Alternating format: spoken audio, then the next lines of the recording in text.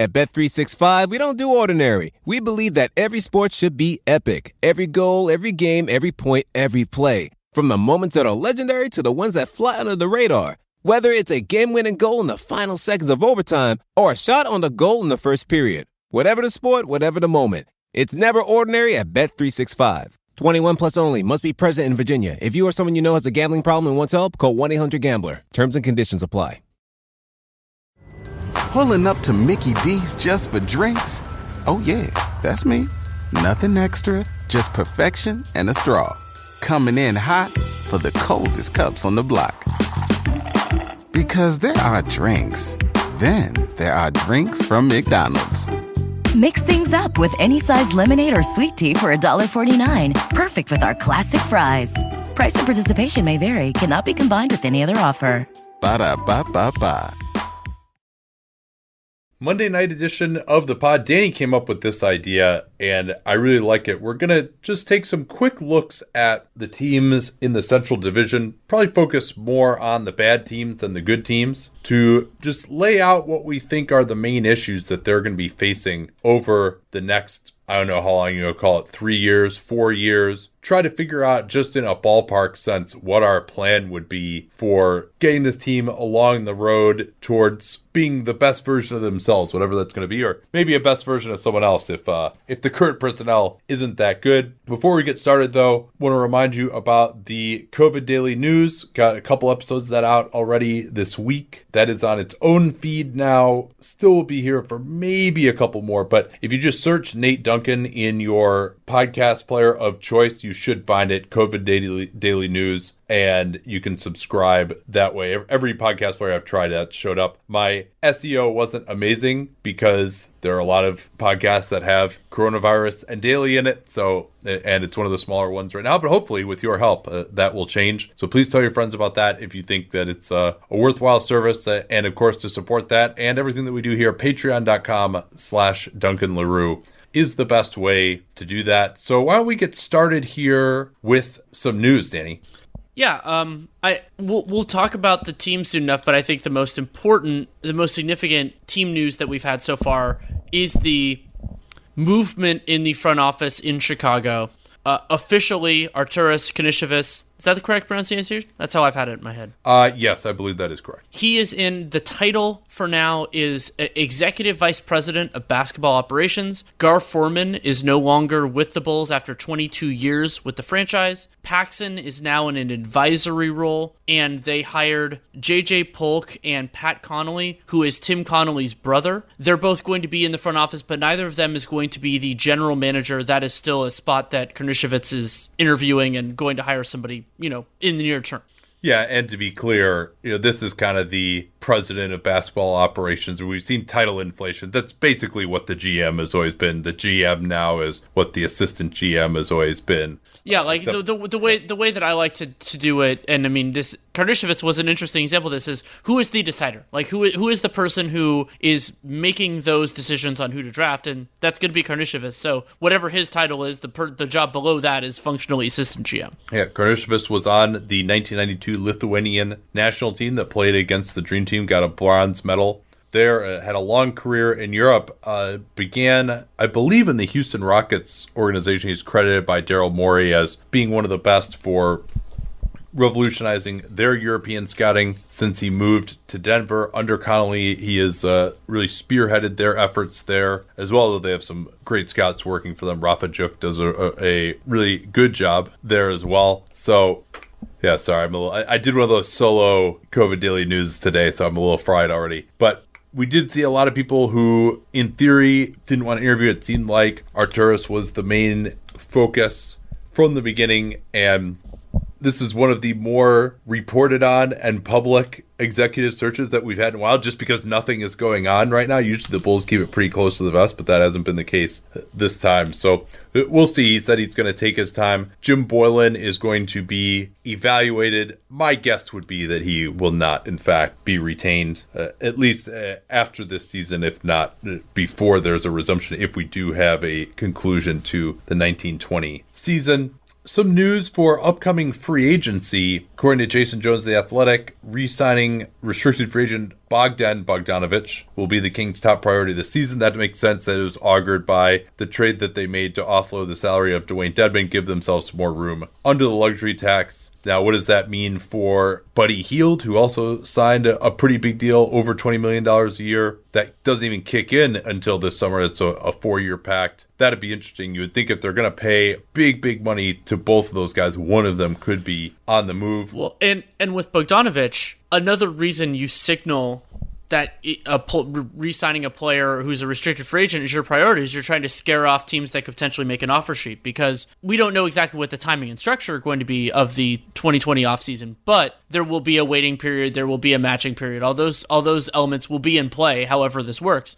And there are very few teams with cap space, and signaling that you are going to match makes those teams more reluctant to use that as a way of doing their money. But also remember that it signals to teams that could potentially be interested in a sign-in trade that you're not interested in that, and it obviously requires the Kings to be involved to do that. So it's not tampering, I don't think, but it is, it is a signaling that is meant to depress a player's market and could have a material effect. Now, this isn't something that is surprising to us. I mean, the Kings, this was a part of their avowed rationale for making the Dedmon trade, and it's pretty obvious considering the lack of flexibility they have. But when you start to game this out, I mean, we're a ways from the mock-off season, considering we don't even know where the cap's going to be. But I've been writing these off-season, the wing preview and all that for the Athletic recently, and something that struck me with Bogdanovic in particular, and this is sort of true of Fournier, but Fournier is unrestricted, is just gaming out who is even going to be a bidder for an offer sheet, and it's a challenge. Sure. Now, one thing that helps Bogdanovic is that his qualifying offer is much bigger. It's being 125% of the $8.5 million. So actually taking the qualifying offer is, which will be over $10 million. He's in a much better situation than a lot of these players who are coming off their first contract, don't have nearly as big of a qualifying offer. And then, of course, he could be unrestricted. And to be clear, after some discussions with the union, the NBA says, no, you are not allowed to specifically publicly come out on record and say that we will match any offer, because that does depress the market. And the Players Association rightfully complained about that, but this was anonymous sourcing. So and saying it's your re-signing him as your top priority is not saying you will match any offer. It's just saying it's important to us. Now, Serge Ibaka was asked about his impending free agency. His quote, "I'm going to stay, bro. This place is beautiful. It's a beautiful city, beautiful people here. And then we have one of the best teams. Why leave?" Now, who knows what they're willing to offer him? I would be very surprised if they offer him more than a 1-year deal. Perhaps they might, if he comes at a discount, they might go longer if they see it as an asset that could potentially be moved. Ibaka would actually be eligible for a no-trade clause, amazingly enough, as a player with 8 years of experience and 4 years with the same team. Is really 3.5, but that gets you there. I don't think they'll be giving him that. Very few players have ever had that. We saw how poorly that worked out for the Knicks when they gave Carmelo Anthony a no-trade, but he would technically be eligible for it. Well, and then actually, I want to say one more thing. The Ibaka statement here is something that I was more focused on in terms of his frontcourt teammate Marc Gasol, where players who've made a lot of money over their careers can prioritize really any number of different things in free agency, and one of them is just stability, being somewhere that you're happy. And Ibaka will have other considerations, considering it looks like the Raptors, want to be flexible, want to be players potentially in 2021, but if that's something that he wants, more power to him to consider that for free agency. I mean, I think every player should do what's best for them, whatever they choose to value. Now we'll shift to Washington. Bradley Beal went on Zach Lowe's podcast. He expressed his enjoyment of the situation in Washington and maybe gave a little bit of a look into why he signed that extension and why Washington didn't look to move. And he noted that the Wizards gave him the keys. He said he loves his role in Washington. He said if he moved somewhere else, he wouldn't necessarily be the centerpiece. So it seems that he enjoys being the centerpiece and wants to try and build something with him as the centerpiece. I'm not sure that he is good enough to build a really good team with him as the centerpiece, but he says he likes what the Wizards are doing. So that would seem to indicate that a trade of him is not imminent. And Tommy Shepard said that the Wizards plan to retain unrestricted free agent Shaz Napier in free agency. They will have early bird rights on him should they want to do that. Worth noting that he would be, at least in terms of contract, their third point guard, because John Wall returning for the 2021 season. And Ish Smith got a 2-year guarantee, so unless they trade Ish Smith, Napier would be their third point guard. And the Wizards have the flexibility to bring him back. Napier's been making the minimum or thereabouts for a little while now. But yeah, they can bring him back, by all means. Yeah, I think Napier is better than Ish Smith at this point, personally, just due to his shooting. Tragic news regarding the mother of Karl Anthony Towns. She has passed away. We mentioned that he, in a tearful Instagram message a few weeks ago, had mentioned that she was in a medically induced coma, was put on a ventilator. Unfortunately, she has succumbed now to COVID-19, and not much to say about that other than it just shows that the virus can affect anyone, and it also gives you an idea of what the stakes are as the NBA tries to return to play, that if the virus does get spread around as a result of, even within the NBA community with these fit athletes, if one of them is infected, their families are at risk as well. So that's a sobering reminder of what we are facing here as the NBA tries to get back. Other league news here, some news about that Brian Windhorst has been all over, but it seems the general gist of his reporting is that the league and the players are going to try to preserve the cap for next season, not have a big reduction. There's a number of ways they could do that. Number one is just preserving the revenue for next year. There you can just agree on what it would be. Maybe there'll be some safeguards involved there where the cap is nominally kept at the same number, but you would have a larger escrow system than they do now with the 10% that would allow the league to recoup money if there is a revenue shortfall compared to what the cap would indicate. And to the extent that teams are expecting that next year could start on time, Santa Clara County Executive Officer Jeffrey Smith, and recall that Santa Clara County was the first county in the U.S., that's where San Jose, California is, the San Jose Sharks play there, to effectively ban professional sports events. And so Mr. Smith told the LA Times that he doubts California will host any major sporting events until at least Thanksgiving, and that we'd be lucky to have them by Thanksgiving. So that is definitely, when you're talking about NBA revenue, even if they can figure out a way to play games, to do it with fans, and of course there are 4 teams in the state of California. Or 5. Nope, 4. I'm wrong. Yeah, you're thinking of baseball, right? Yep. One of the best interjections ever on this podcast. Well, see, it's funny. I'm so cognizant of forgetting Sacramento that I forgot that there's only one team in the Bay Area. The other thing that Windhorst is reporting is a back-to-basketball plan. If there is a go-ahead, they're looking at hopefully a 25-day return with an 11-day series of individual workouts where there's still social distancing, but players can return to facilities. And then if clearance comes, they could play 5-on-5 basketball, essentially a 14-day training camp. That was noted on SportsCenter by Windhorst. And then further reporting that teams are hoping the draft is pushed back to after August 1st at the earliest. And I think that's the right move. And there is a thought that, hey, you've got a captive audience.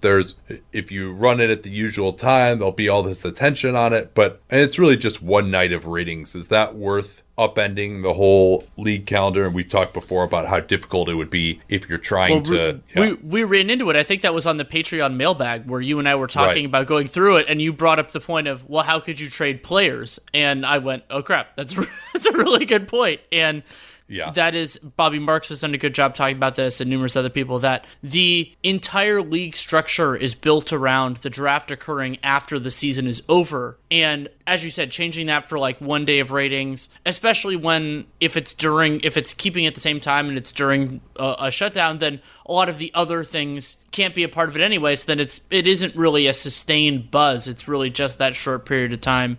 And it's obviously not business as usual for anything else. So yeah, I'm in firm agreement that should happen. It does create real logistical challenges for not only college players but also colleges. But that's their problem. I think that we're dealing with uncertain terrain, and the NBA needs to do right by themselves. And yeah, some players will have challenges, and Sam Vecini and I talked about that a couple weeks ago on Real GM Radio as well. People are interested, but they're going to be dealing with that either way, and they need to make the right decision for themselves.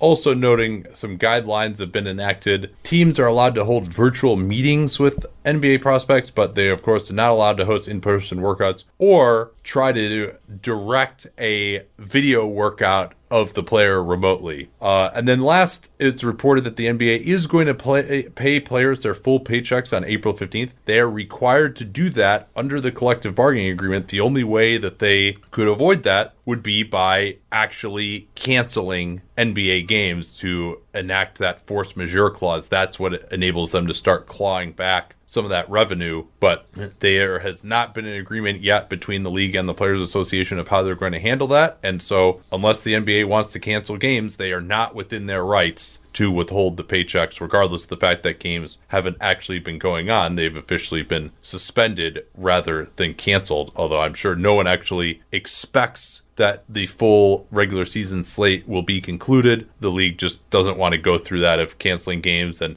I would imagine there are probably some clauses in teams and the league's TV contracts that would be impacted with the formal cancellation of games as well. That might be a disincentive to want to do that right now. So we'll see. This is going to be really interesting negotiations still between the league and the Players Association. This is, while everyone is going to take a haircut, the players, I think, just due to the timing of this, have a little bit more leverage than they do in ordinary CBA negotiations. All right, let's take a quick break here, then we'll get to our prescriptions for some of these teams in the Central Division right after this.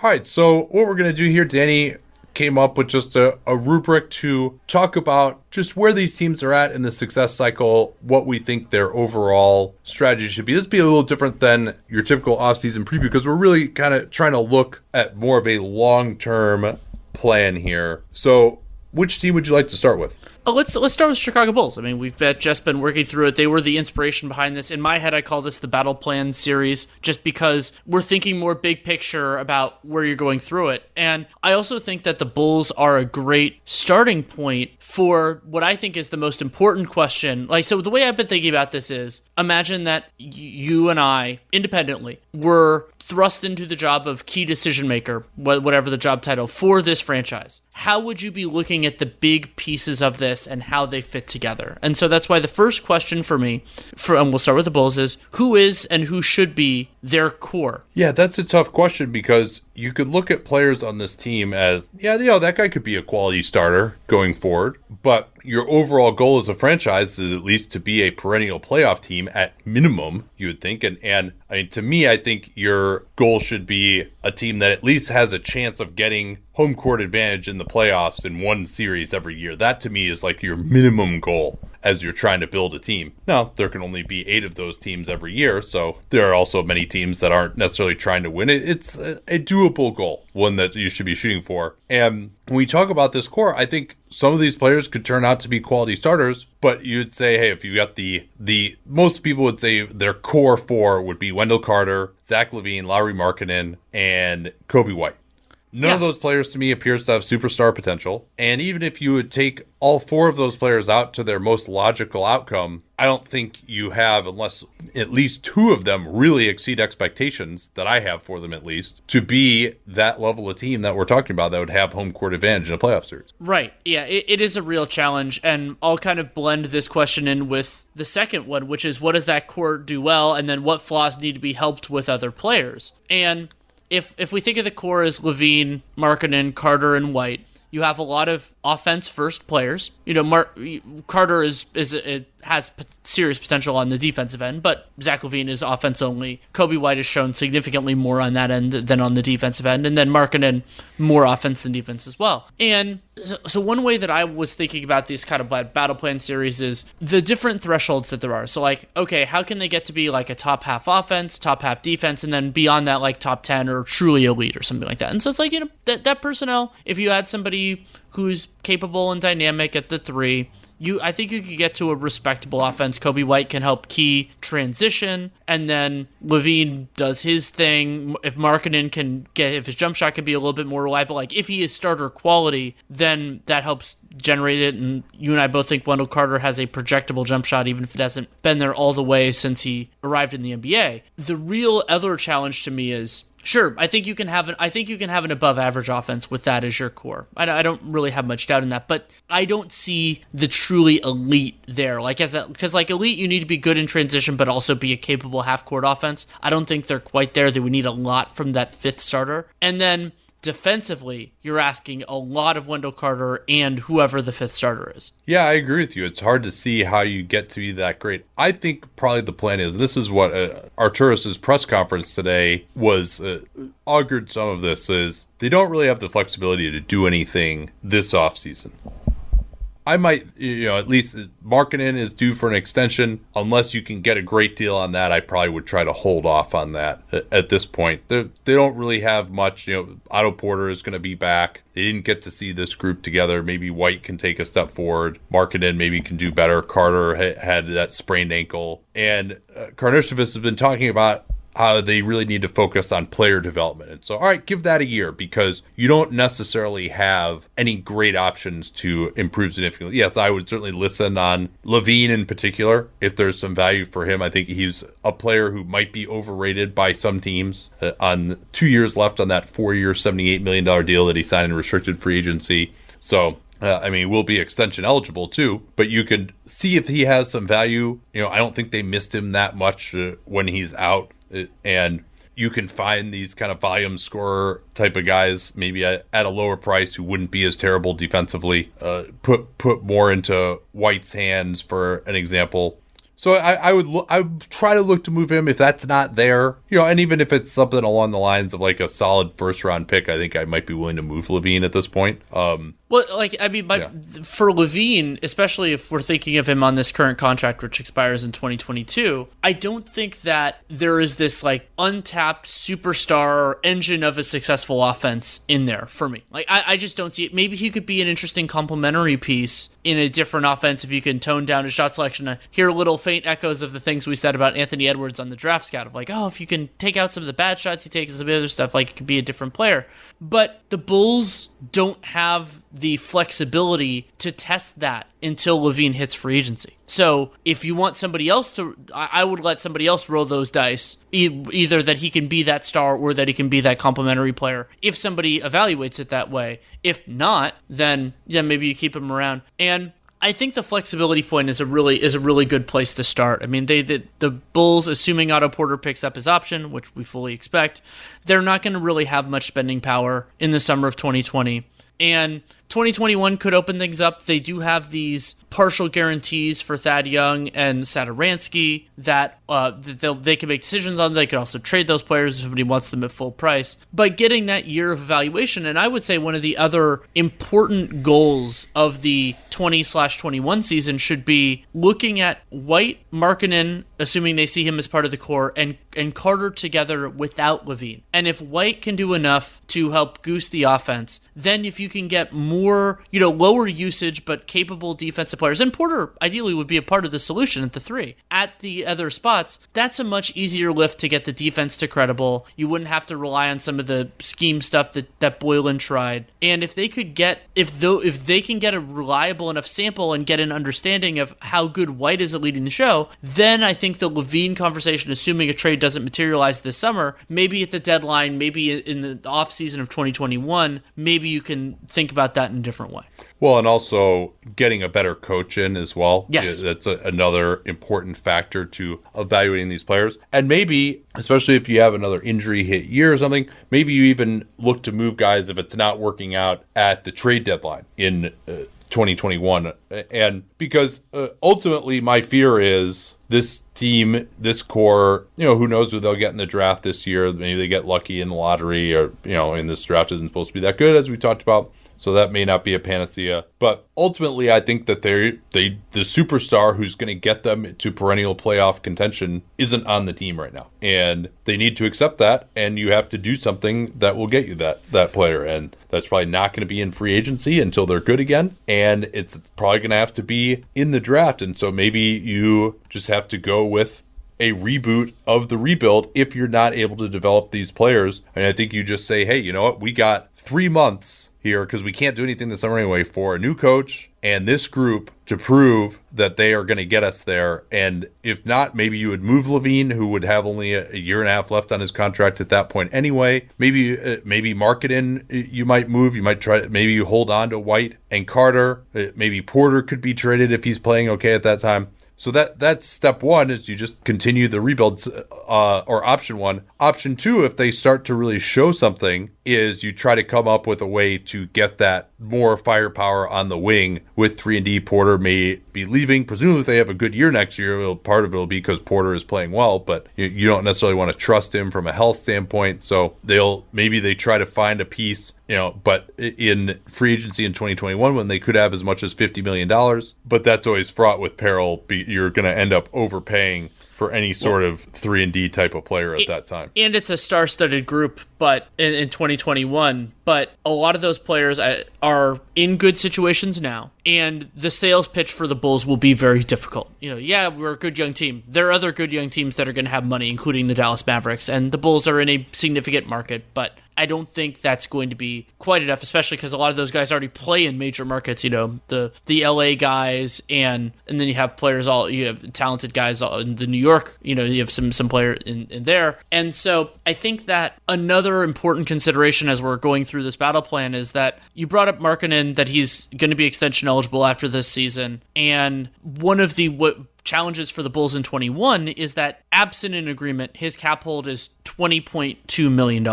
And that's a bunch of money. And the only way to get that number off the books, if you want to keep him, is to either sign him to a new contract or match an offer sheet, which is functionally, signing him to the contract that somebody else signed him to. And that means if Chicago really wants to use cap space, maybe they can try to play the game like the Celtics did years ago with Kelly Olynyk and a few other ones, where you try to find out in the first 4 or 5 days of free agency what you're going to do, and then you go in that direction. But that, as a practical consideration, does not usually happen with players of Markkanen's stature. That he was a lottery pick, was a high lottery pick, and has started a lot in his Bulls tenure. So maybe because Karnišović is not the one who drafted him, maybe they have the audacity to pull that off, but it is a big ask. All right, I think that's a good amount on these guys. Let's move on to the Detroit Pistons. And they will have cap space this summer after making the Andre Drummond trade. Right about $35 million or so, assuming that Tony Snell opts in. They'll have a small cap hold on Christian Wood, who it seems like they want to bring back. But as much as we talked about the Bulls not being in a great place, the Pistons really are looking at a couple of years of pain coming up here, and rebuilding is a little harder now than it used to be because the lottery odds have flattened out. You can't count on getting a pick that's that high, but it seems like that's really the way that they're going to have to go. We'll see who they end up getting in the draft, but they really need help at every possible position. Maybe you could say center, but outside of Christian Wood and Sekou Doumbouya, both of whom profile more as support players, you're really hard pressed to find much with this group. And Derrick Rose will be a trade candidate. You would think they wanted to bring him back. Maybe the offers weren't what they wanted, but they could try to move him in the summer. I think they wanted a first round pick. They didn't get it. I think even 2 good seconds would probably be enough, because he could also just get hurt at any time. I think you need to just get what you can for him. Luke Kennard will be extension eligible, I think, given some of his health issues and him just not being really I think a top 15 player at his position, even when he's fully formed. I think I would wait on that potential extension, play the restricted free agent game with him. Svi Mykhailiuk maybe could be a decent bench shooting guard, but they're going to have to build through the draft. It's really the only way I see to maybe take on some bad contracts, get some more draft picks, but that's tough to do this year. Maybe they roll some space over the summer of 2021. I don't know. They are early enough in the rebuild that the plan is kind of simple for them in some ways. Another important reason why I think the plan is simple in Detroit is that I don't see a reasonable way that they can get out of where they are in the immediate. They can't sign their way into contention. Yeah, there are unreasonable ways that they've tried some of those in the past. They have, and I think that. But fortunately, Ben Gordon and Charlie Villanueva and Josh Smith are not on the free agent market. And thankfully, Josh Smith's money is finally off their books. This 2020 will be the first year that he is not on there. It was kind of a weirdly like emotional moment when I took him off my XL of like, getting into that. And the good thing for the Pistons is that I do like some of their players as complementary pieces. You brought up Doumbouya. This was his age 19 season. He has lots of room to grow. Those bigger wings are hard to find, and I was shocked at how far he fell in the draft, and he didn't get to play a ton.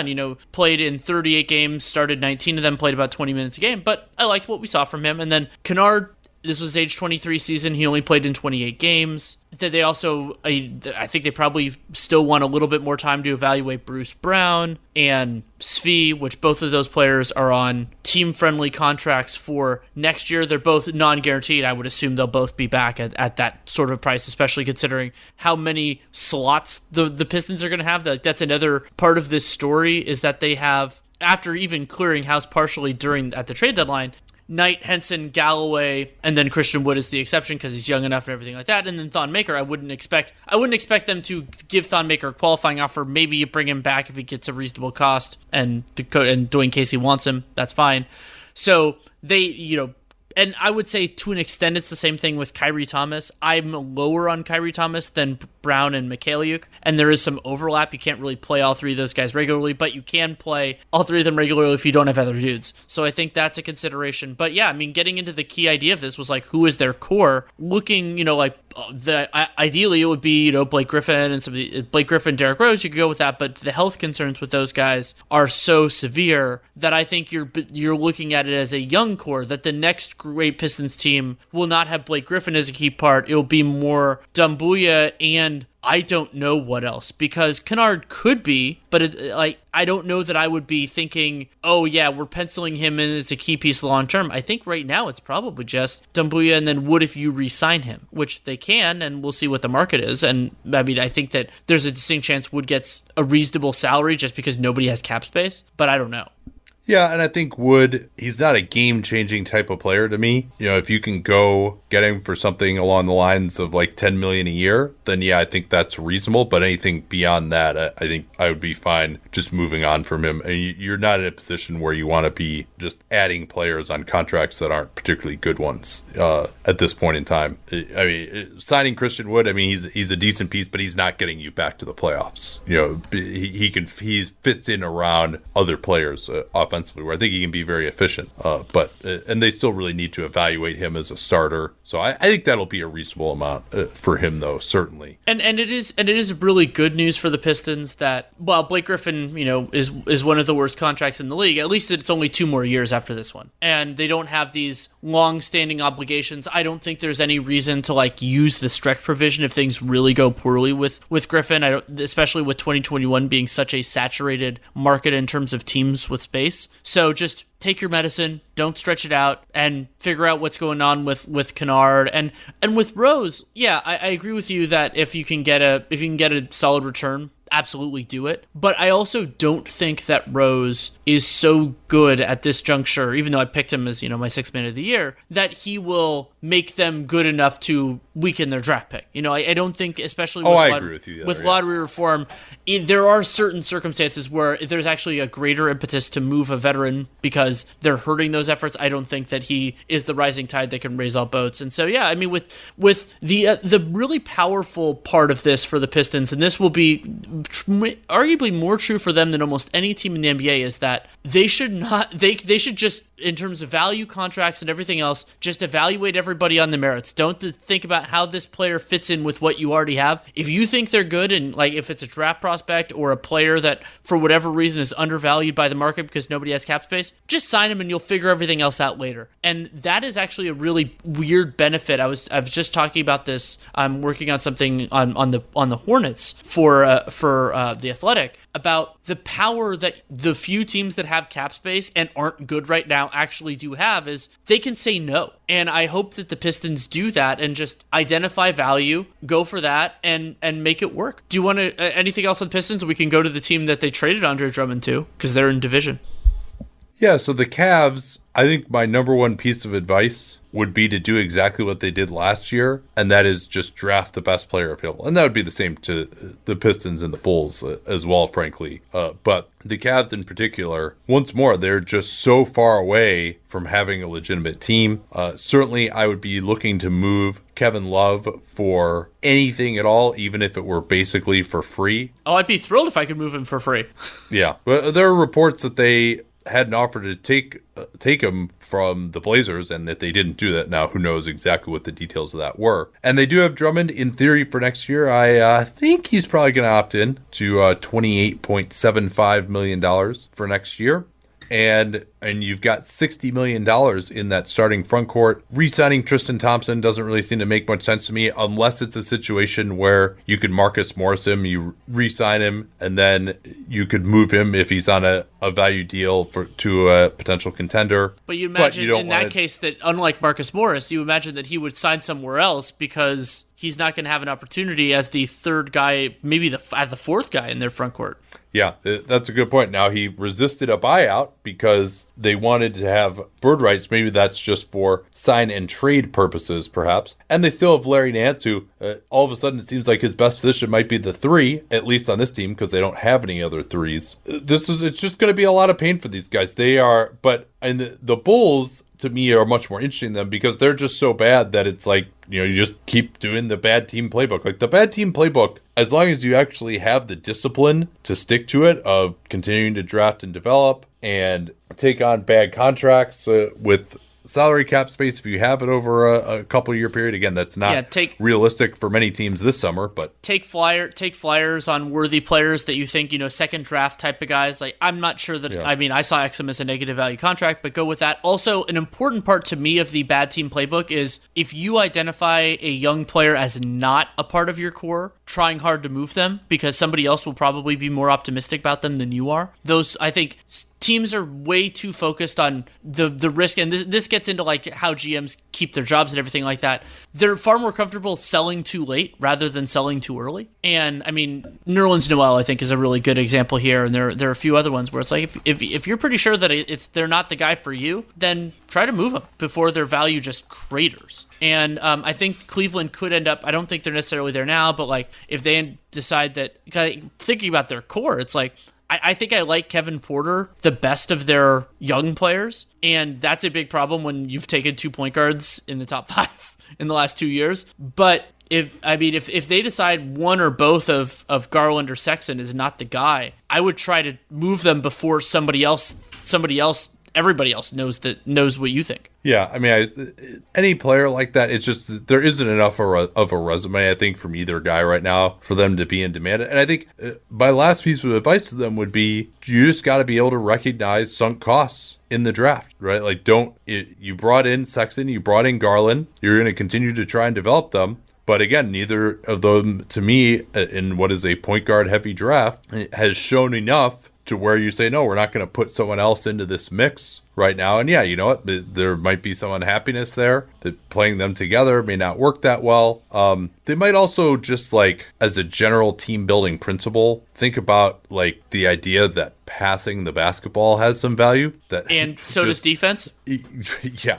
Now, it's been a little unfair because they've kind of been in this mode where they had all these bad contracts after LeBron left, and I thought they did do a good job to take on the Dellavedova and Henson contracts and get that Milwaukee pick into the future. Last year, they moved quickly on that, and that was an opportunity that may not have been there later. But ultimately, I mean, they're just so far away from being anything right now. Even like, the Bulls, you can at least say, okay, hey, if all 4 of these guys develop, at least they all play different positions. We're missing a 3, but we've got 1, 2, 4, 5. And if these guys develop, we could at least be like sniffing the playoffs as these guys get older. The Cavs don't even have a squint hard 8th seed right now on their roster, I think. And considering how expensive they are, that's a bit of a problem. Maybe they could look to move Drummond at the trade deadline next year. There's one other thing we have to say, and that is, unless it is at a nothing burger salary that he wouldn't agree to, do not do the Harrison Barnes with Andre Drummond, Do not cut down on the 20/21 salary and give him multiple years. I mean, even if this isn't the most inspiring center class, I don't know if it is. I haven't watched a ton of film yet. I mean, we talked about Wiseman, but we haven't talked about some of the other candidates.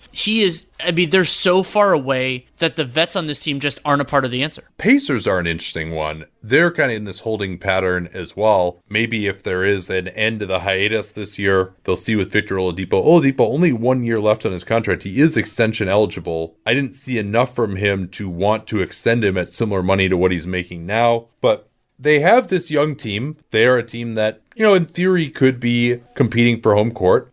They've got Turner and Sabonis and Brogdon and TJ Warren and Oladipo. I mean, that's a pretty nice starting five. They've got enough depth that they don't really have any weaknesses. Like Goga Bitadze showed some flashes as well. We didn't get a great idea of how well the Turner and Sabonis thing works. I certainly would be looking to move Sabonis if there is a thought that he's overvalued around the league because he made the All-Star team this year. Well, so here I was thinking about this when we were kind of prepping this podcast, and I would say that Turner Sabonis worked out better than I anticipated, but it did not work out better than I anticipated in a way that made me think, oh, that has to be what they do long term. It worked out in a way like, oh, that's good to know, and maybe you still move one of them for a more modern style of team. Yeah. Now, they would really need, I think maybe TJ Warren could play a little four, but overall he's probably not big enough, especially with Turner's defensive rebounding limitations. Warren is not a great rebounder either. They also have Jeremy Lamb, who is an important depth piece that they're now just not going to be able to count on really for another year and a half, if at all, with that really debilitating knee injury that he had. Justin Holiday is also a free agent at the end of this year, so their depth on the wing could be a little bit compromised. They're going to need something there. And in particular,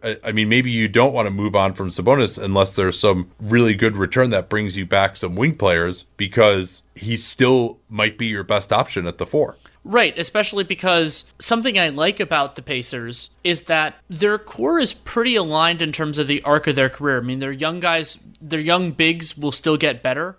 But when you think about Brogdon, I think of him as an older 27 when all the injuries that he's had, and Oladipo might, he doesn't have the same type of injury history as Brogdon, but if he never gets quite back to 100%, then you kind of think about that the same way. So the time is more now than moving forward. Maybe they could be better in 21 or 22, but I think it is a shorter window for them to be at their best. And so moving Sabonis for something else might weaken that in the immediate, and there are some real concerns there. And Oladipo seems happy enough.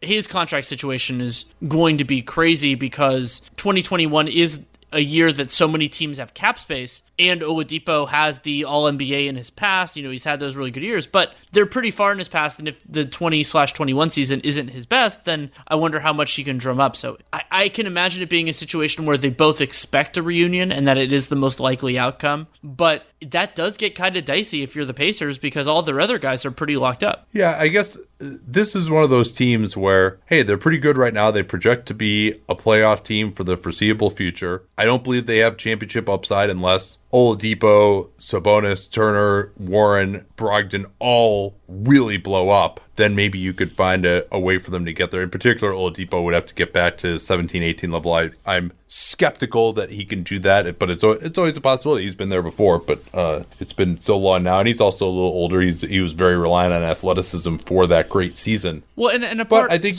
you stay the course with this group. I think that's really all you can do right now. Especially because it's hard for them to improve, and maybe somebody overvalues something that they have, and that's always hard for us to predict because we don't know who that's going to be and where it's going to come from. But they don't have spending power in the summer of 2020. They don't really have much in the summer of 2021 either. They'll have McDermott coming off his salary, and assuming they don't re-sign TJ Leaf, but then Oladipo is going to get his money, and then Brogdon, Sabonis, Turner, TJ Warren, all those guys are already locked up through at least 21, 22, a lot of them beyond that. And so yeah, I think you run it back to the best of your ability. Hopefully they can do well with the mid-level exception. Hopefully they can that if they want to bring back Justin Holiday, that non-bird rights will be enough. It might be. We'll see what the market bears and how many years. That's a year situation. There maybe more so than dollars. Worth noting too, they only have about $13 million in room below the tax right now. They're also out their 2020 first rounder going to the Bucks from the Brogdon deal. So those are some, if they're going to re-sign Holiday, for example, then, and TJ McConnell is a $3.5 million guarantee, but basically everyone's under contract other than that for next year. And so maybe you could bring back Holiday, but they will, using the full mid-level might not be an option for them. Especially if they want to keep a little bit of flexibility for the trade market, just like those sorts of trades where it's like you give up something to get a cheap player, like kind of the Burks Glenn Robinson trade last year for the Sixers, adding a little depth if they need that with Jeremy Lamb being out for next year. That could be a material concern. And this might even be a team where they're not even willing to go like that close to the tax just for their profitability. Sure. And I mean, if these are the type of team that we might see just overall getting squeezed financially. Last thing I would say for them is try to identify, we don't have time to go into who this would be right now, but they've had such success bringing in guys who weren't great defenders on the wing at other stops like Bogdanovich and Warren. Try to identify some athletic players around the league, like a Kelly Oubre type of guy. I mean, granted, he's on the Suns, so they're probably not going to trade with them again. But the type of guy who has the physical tools but maybe hasn't put it together defensively, and see if that player, particularly as a potential combo forward, either off the bench or to replace either Sabonis or Turner, were they to get moved. I think that would be the type of thing that they could look at, right, because they've had so much success with their system. Yeah, the analog for me would be the Spurs finding the next Jonathan Simmons instead of paying Jonathan Simmons. Like the Pacers have a track record of getting wings to defend, and they should bet on that and bet on themselves again. That's a great point. The Bucks are, pretty obvious. You just want to be doing whatever you can to be good right now. And if Giannis ends up leaving, then you just take your medicine at that point.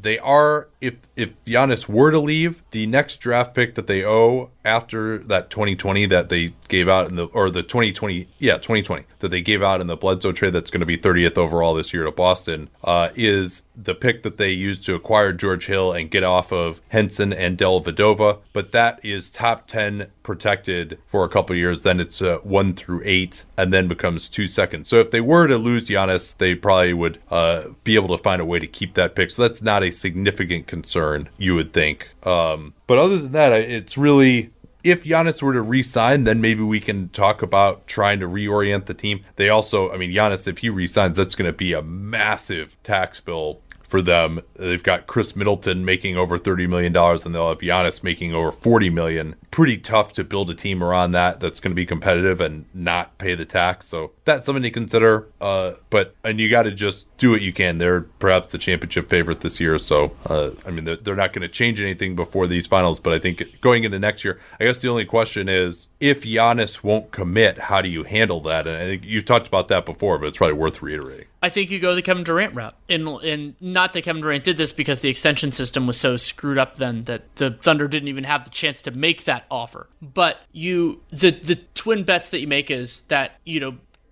having him for that season is more valuable than what you can get for him, which I think, especially when you consider the amount that the Bucks have committed to other players who just make so much less sense on this team if Giannis isn't there. And also that having an extra year, if the team is successful that season, will convince him to stay. And the odds that they trade, let's say theoretically Giannis was non-committal, the odds that they trade Giannis for a package that nets anything close to what Giannis could be over the following couple years is low. That's just not the way superstar trades generally work in the NBA. You could, whether it's young, budding superstars like what James Harden was, or numerous other ones in the past, that's just generally not the way it works. So I wouldn't close the door on it entirely. You have those clandestine things, say it is not our intention to do it. You're going to have to bowl us over in like a historic fashion, and maybe some team But I don't know what team has the ammunition. There's no team where Giannis realistically would want to stay that has that type of value that you could give them. Right. And so we said similar things to an extent about Kawhi, but then what ended up happening was the Spurs just traded him for a package that we didn't value. But the Bucks, our hope is that the Bucks do not replicate what the Spurs did there. So, first of all, by trading him. And frankly, I'll tell you what. Maybe Kawhi would have just straight up not played for the Spurs. But if I were a Spurs fan right now, I would have rather just had Kawhi play for my team and have a good team and maybe a contender in the West that year and then have him leave than get the package that they got. I like Poeltl, but yeah, I mean, especially with the complications of DeRozan now, I think that and that they've been in this weird nether region for 2 years, that's fair. That's a first, and there will be for another. That's a fair argument. Yeah, and I think the Bucks the same way. I mean, whatever you're going to get. I mean, what would be the best package out there? Like a Warriors package of Wiggins and their first round pick this year and the Wolves pick next year and maybe another pick going into the future. Maybe it would be something like that. But that to me, you're just, especially if you could realistically contend for a championship in that next year, I'd rather have 1 year of being that awesome with Giannis and still the potential of bringing him back too, because they can still offer him that designated player veteran contract. Even as a free agent, they'll be able to offer him over $50 million more than he could get elsewhere and another year if that's what he wants. And you also had this year where you might, again, win a championship. There probably would be the championship favorite again going into next year, unless maybe the Clippers would be if the Clippers win it. But and this all proposes that there isn't a postseason this year and that they don't win it and they don't make it to the finals. So all that, I think you just ride it out. The only thing I'll add is that what would change it is if, and I don't expect this to happen, if Giannis were to say, I am not coming back.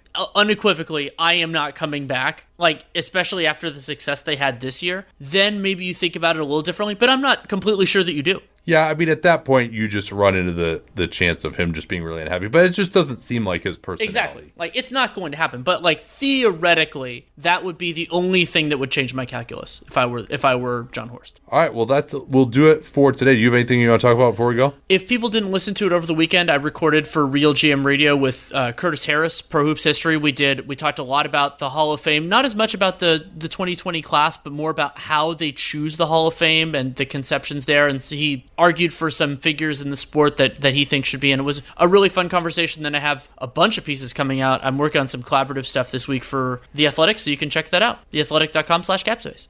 All right, and stay tuned right now for COVID Daily News, which is on this feed for at least another couple of days. COVID Daily News, April 13th, 2020. Solo edition today. If you want to subscribe to this podcast, search for COVID Daily News or coronavirus. You can use my name, Nate Duncan. That will usually get you there since there are a lot of coronavirus podcasts, but hopefully none that are doing quite what we are. Our idea here is that we spend hours a day reading the news, curating the most important stories for you, whether it's USA, worldwide, the most important studies, and focus on the information that's most important in trying to determine where this is all going in these next few months worldwide. We are not ad supported at the moment, but if you want to support this show, the best way to do so right now is Patreon, patreon.com/Duncan LaRue. There's a link to that in my Twitter bio at Nate Duncan NBA. So I came across a good article in NPR today I wanted to start with on just how to do your grocery shopping safely. I found that an extremely stressful experience the times that I've had to do it. So NPR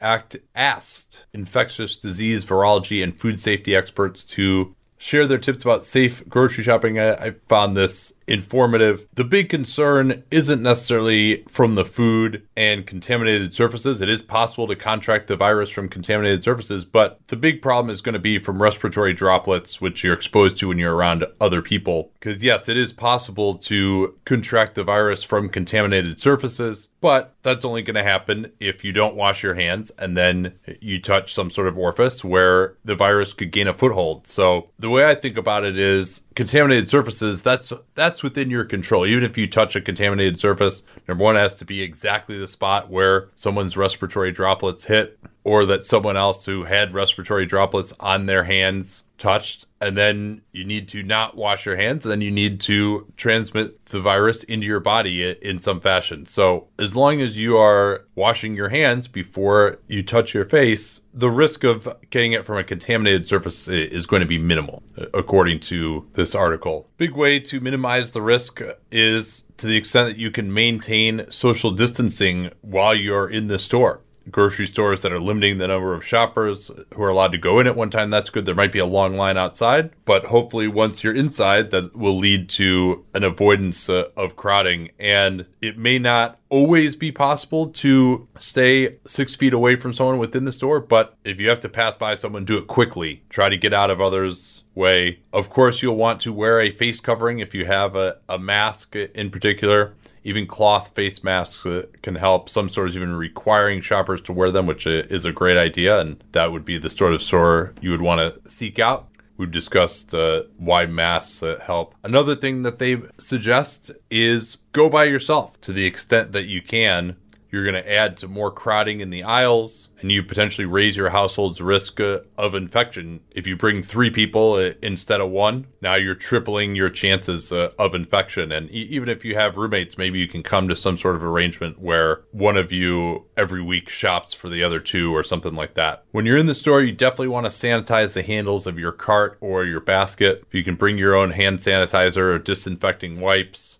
And of course, do not touch your face while you're there until you've sanitized your hands again. Another tip from Dr. Angela Rasmussen was don't use your cell phone when you're in the store. That's a great way to get your hands next to your face. Maybe write out a list of things that you need rather than having it on your phone. Another piece of advice from the experts is that gloves don't really do much for you. It's really more about sanitizing your hands. If you are wearing gloves, though, the way to remove them is you grab them from the inside of your palm side and you pull them out like you're pulling off a sock, so you end up turning them inside out. You also want to give the cashier some space, and I realize some of these may be pretty obvious to a lot of people listening to this, so feel free to skip to the end of this segment if you think you know all this stuff, but stand as far away from the cashier as you can. If you can use no-touch payment like Apple Pay or Google Pay, cash should be avoided. That can harbor a lot of microorganisms, although we don't specifically know how long the coronavirus survives on cash. Hopefully you can do it in a way where you're not touching a keypad, but regardless of the transaction type, make sure that you sanitize your hands after the transaction.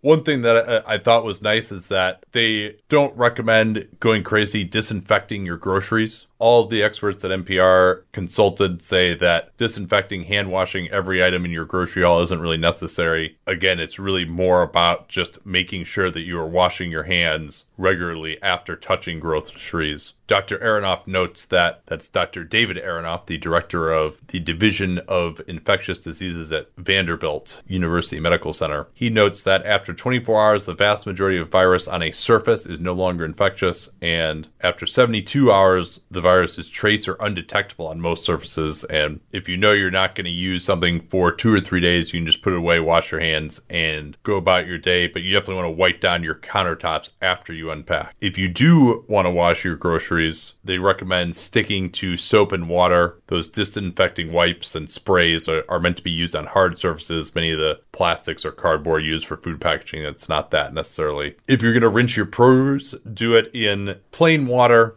Cold water, that's better than using soap. If you ingest soap residue, that could lead to diarrhea or vomiting. And one of the experts quoted said there's just no evidence that these foods can transmit the virus or can cause COVID-19. Should you shower or change clothes after shopping? Probably not necessary for adults.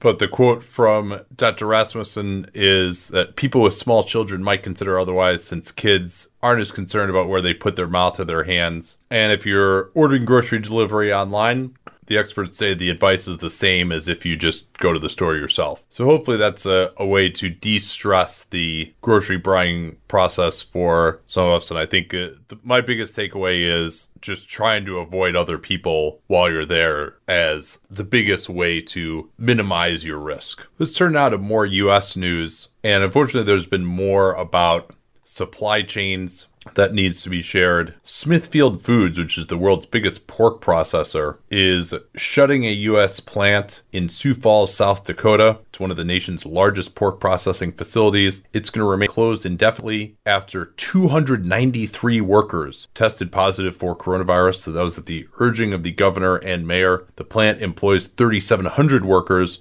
It produces about 130 million servings of food per week. and half of South Dakota's coronavirus cases are now related to that plant. This plant produces 4 to 5% of the USA's pork supply, and Smithfield's CEO warned that closures are going to be threatening the US meat supply.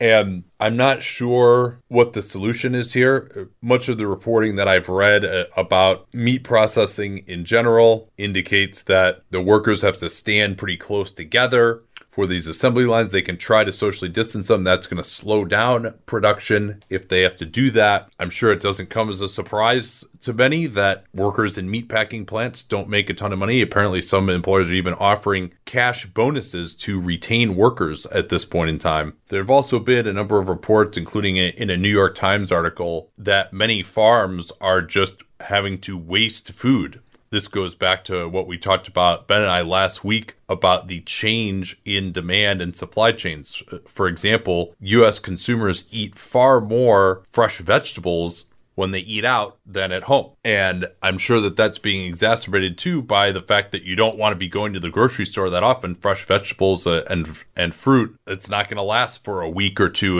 if you're trying to minimize your trips to the grocery store. So people are definitely eating fewer fruits and vegetables.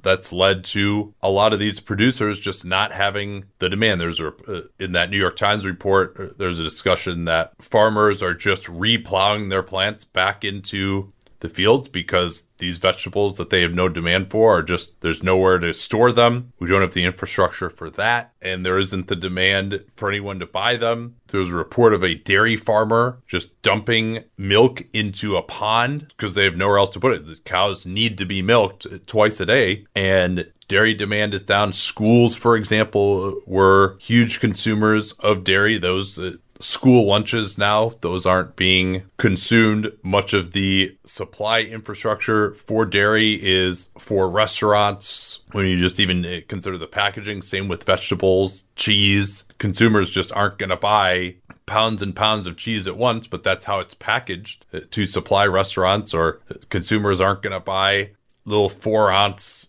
cardboard containers of milk that school kids will drink. I also came across an interview with one Goker Eiden, who's a professor of operations management at Johns Hopkins Business School, and he elucidated some of the problems that producers are having. He did emphasize that he doesn't think there's a shortage in the food chain, that we have the manufacturing, transportation, storage to deal with these consumer packaged goods. He says, quote, "There's no fundamentally broken piece of the food supply chain," at least as of the time he did this interview about a week ago. But he also discussed the idea that companies are going to have to make investments to address this shifting demand. We talked about it with toilet paper, for example. Our toilet paper producers, are they going to shift to making consumer focused as opposed to business focused products? Well, if you do that, how long is this supposed to go on for? You make all these investments to make that change, and then once you finally ramped up, you do that for a couple months, and then we're back to a more normal operating procedure, and now you just spent all this money for a couple of months worth of sales. So businesses have to decide whether that's really worth it. Many of them may decide that it's not. I didn't also discuss the concept of shifting bottlenecks. If you have this supply chain that operates in a number of stages, and we've seen this, for example, with testing, where you have swabs, reagents. All right, we got more swabs. Well, now what's the next bottleneck to increasing production? And we're seeing that in all of these supply chains that really need to increase their production. And of course, it's not just in the US. From a food standpoint, India farmers are suffering from these same sorts of issues. And the US, frankly, is probably going to be the best off because we are a food surplus producing nation. And then you throw in that any reports of shortages are probably going to lead people to want to hoard more of those items, and it becomes a perpetuating cycle. But while I've been largely dismissive of these ideas that the cure can be worse than the disease, if we really do start having worldwide food shortages, yeah, the cure is going to be worse than the disease at that point. So there definitely needs to be a priority placed on how to allow these essential businesses to function in a safe way so that you don't have plants closing due to massive outbreaks of coronavirus. In New York, Governor Andrew Cuomo said that he believed the worst is over Hospitalizations appear to be reaching a plateau. The daily increase in deaths was 671. That was the lowest number of dead in about a week. Now, we have noted that for whatever reason, the numbers of deaths appear to be lower Saturday, Sunday, Monday. Nate Silver has noted this. So you do want to wait until the middle of the week generally to declare that there really is a trend. New York Mayor Bill de Blasio, sorry for having mispronounced that, by the way, in previous episodes. And thank you to those who corrected my pronunciation. Cited statistics that the number of virus patients admitted to the city's hospitals dropped 17% from Saturday to Sunday, and there was a slight drop in the number of people in intensive care units in the city's public hospitals. I've appreciated them clarifying this. I had questions about it earlier that it's not necessarily new hospitalizations. It sounds like they are now quoting the overall number of people in intensive care. And there's also a decline in the percentage of people who tested positive. And these are slight declines, but an indication that they may be reaching a plateau. Cuomo also had a joint presser with the governors of 5 other East Coast states, Connecticut, Delaware, New Jersey, Pennsylvania, and Rhode Island. And they are going to try to work together to come up with recommendations to restart the region's economy within the next couple of weeks. Dr. Robert Redfield, who is the director for the American CDC, said on the Today Show Monday that he expects reopening to play out community by community and county by county within the U.S., but that the U.S., and I think this is obvious to just about everyone, that the U.S. will first need to, quote, substantially augment our health capacity to do early case identification, isolation, and contact tracing. We are plateaued right now. Scott Gottlieb says we need to get up to 750,000 per week. My thought is that it really needs to be getting to the point where just about anyone can get a coronavirus test at any time and have it at home, and you have multiple tests available per week to everyone. I mean, that to me is really what we need to get to, but we are so far away from that. And what Gottlieb has been saying is we have at this point ramped up to about the capacity that we could have with existing testing capability with these big lab testing companies, for example. But now there needs to be a plan to really increase capacity. New labs have got to come online. And again, it's not entirely clear what the mechanism is going to be for that to occur. A New York Times article also consulted a number of economists, and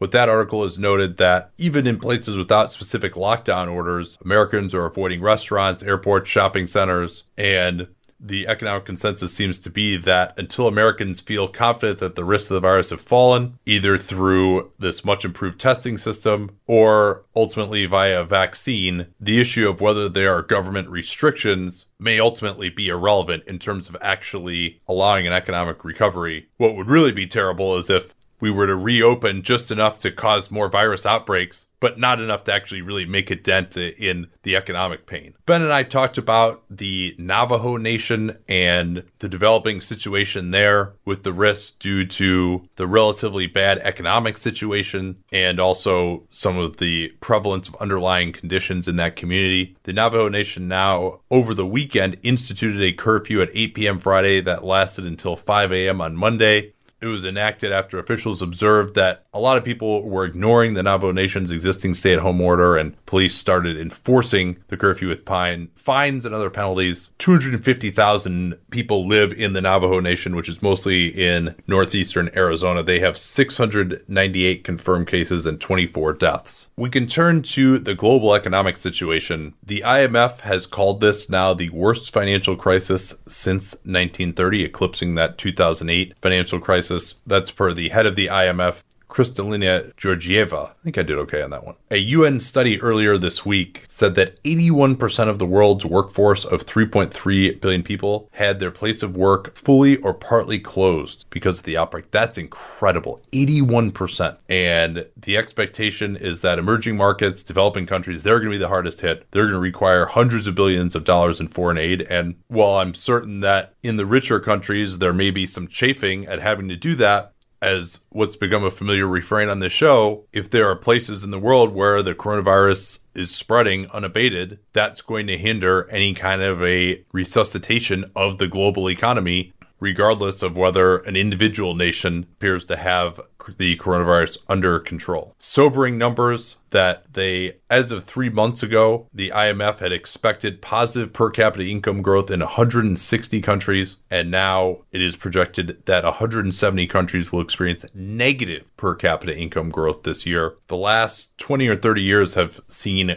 great strides in the developing world of people being lifted out of poverty, but Oxfam, which is a UK-based charity organization, warned that as many as 500 million people could be forced into poverty as a result of this outbreak. Some good news, though, at least in my opinion. The World Bank managing director said that the G20 and the G7 had been largely supportive of the desire for the World Bank and the IMF to allow a temporary halt in debt payments. The quote from managing director Axel van Trotsenberg: "Everyone understands that we need to help the poorest countries. There's a huge willingness. Nobody is questioning that. Absolutely nobody. I think we're in a good place to move forward." And the G20 is expected to back a temporary suspension of debt payments. Italy and Spain have continued their flattening of the curve. Lowest number of coronavirus deaths in Italy since March 19th. 431 fatalities in the last 24 hours. That's down from 619 the previous day. Again, they may be subject to this weekend bias, but nonetheless, that seems like a very significant decrease. The death toll in Italy just under 20,000 now. And Spain is going to look to restart some activities, including construction and manufacturing, but the rest of Spain remains in lockdown. Shops, bars, and public spaces are set to stay closed until at least April 26th. Russia now has 2,500 new cases as of today, 18,000 total. Vladimir Putin has been talking about using the army to assist it in certain areas. Not clear exactly what the function there is going to be. The city of Moscow launched a website to facilitate a permit system that it seeks to start operating on Wednesday. Residents will have to get permission before using public transport or their own cars or other vehicles, and they apparently issued over 1 million of these permits already, despite some issues with the rollout of that system. Belarus, not a country that's in the news a ton, but their president, Alexander Lukashenko, has had a number of curious quotes. He said nobody will die from coronavirus, and he has repeatedly rejected any lockdown measures. He has previously dismissed worries about the disease as a psychosis, and he has suggested drinking vodka, going to saunas, and driving tractors as methods to fight the virus.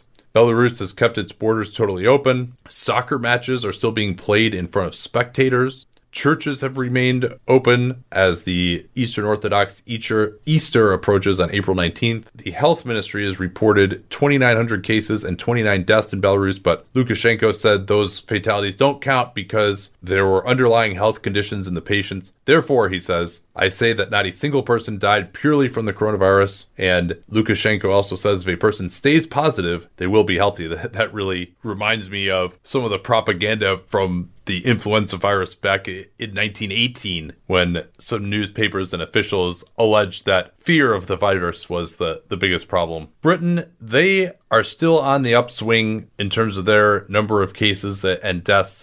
British officials said that they expect a plateau in about 2 to 3 weeks. India, this is a little bit more anecdotal, but one report indicated that people in Dharavi, which is a huge, poor, densely packed area in Mumbai, the government is handing out free food for this lockdown, but apparently people are just standing shoulder to shoulder in lines to get this free food, which seems like it kind of defeats the purpose of it a little bit. Nigeria has extended their lockdown another 2 weeks. They have 323 confirmed cases. 71% of them are in Lagos, which is a mega city of over 20 million people, and their capital territory of Abuja.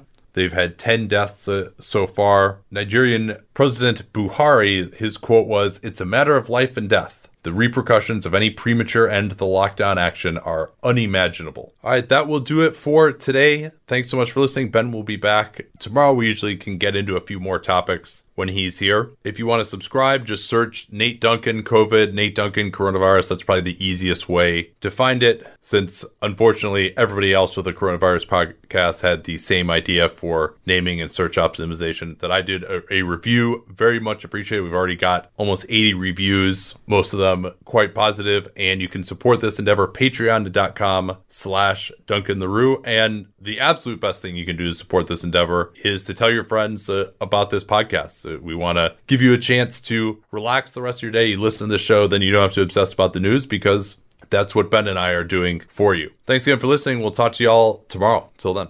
At Bet365, we don't do ordinary. We believe that every sport should be epic. Every goal, every game, every point, every play. From the moments that are legendary to the ones that fly under the radar. Whether it's a game-winning goal in the final seconds of overtime or a shot on the goal in the first period. Whatever the sport, whatever the moment. It's never ordinary at Bet365. 21 plus only. Must be present in Virginia. If you or someone you know has a gambling problem and wants help, call 1-800-GAMBLER. Terms and conditions apply.